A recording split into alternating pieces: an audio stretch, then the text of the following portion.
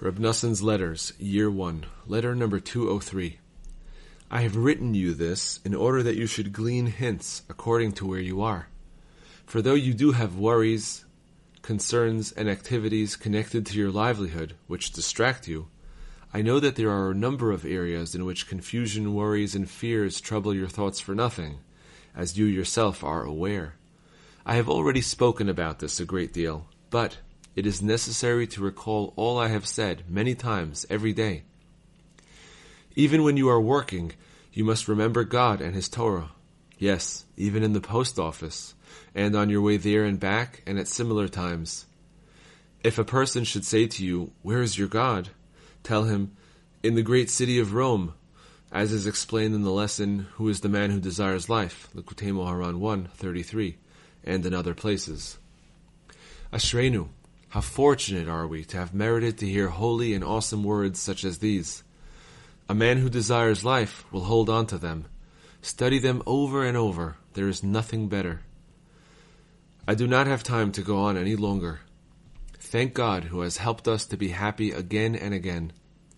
We trust His holy name that we will rejoice and be happy over His salvation in this world and the next. We can really and truly be happy. Noson, the son of Reb Naftali Hertz of blessed memory, of Breslov. Letter number 204. With thanks to God, Sunday night, Noach, 5596, Nemirov. My dear beloved son, I received your letter the night of Hoshana Rabbah, and I was delighted. How very much I longed to see your handwriting. Everywhere you turn, in every direction, and with every move, you can see God's miracles and His direct supervision. It never occurred to me that no one would tell you, and that you would not know where I was for Yom Kippur until the day after. I even had a letter all ready the Thursday before Erev Yom Kippur to let you know my situation. Everything is from God, though.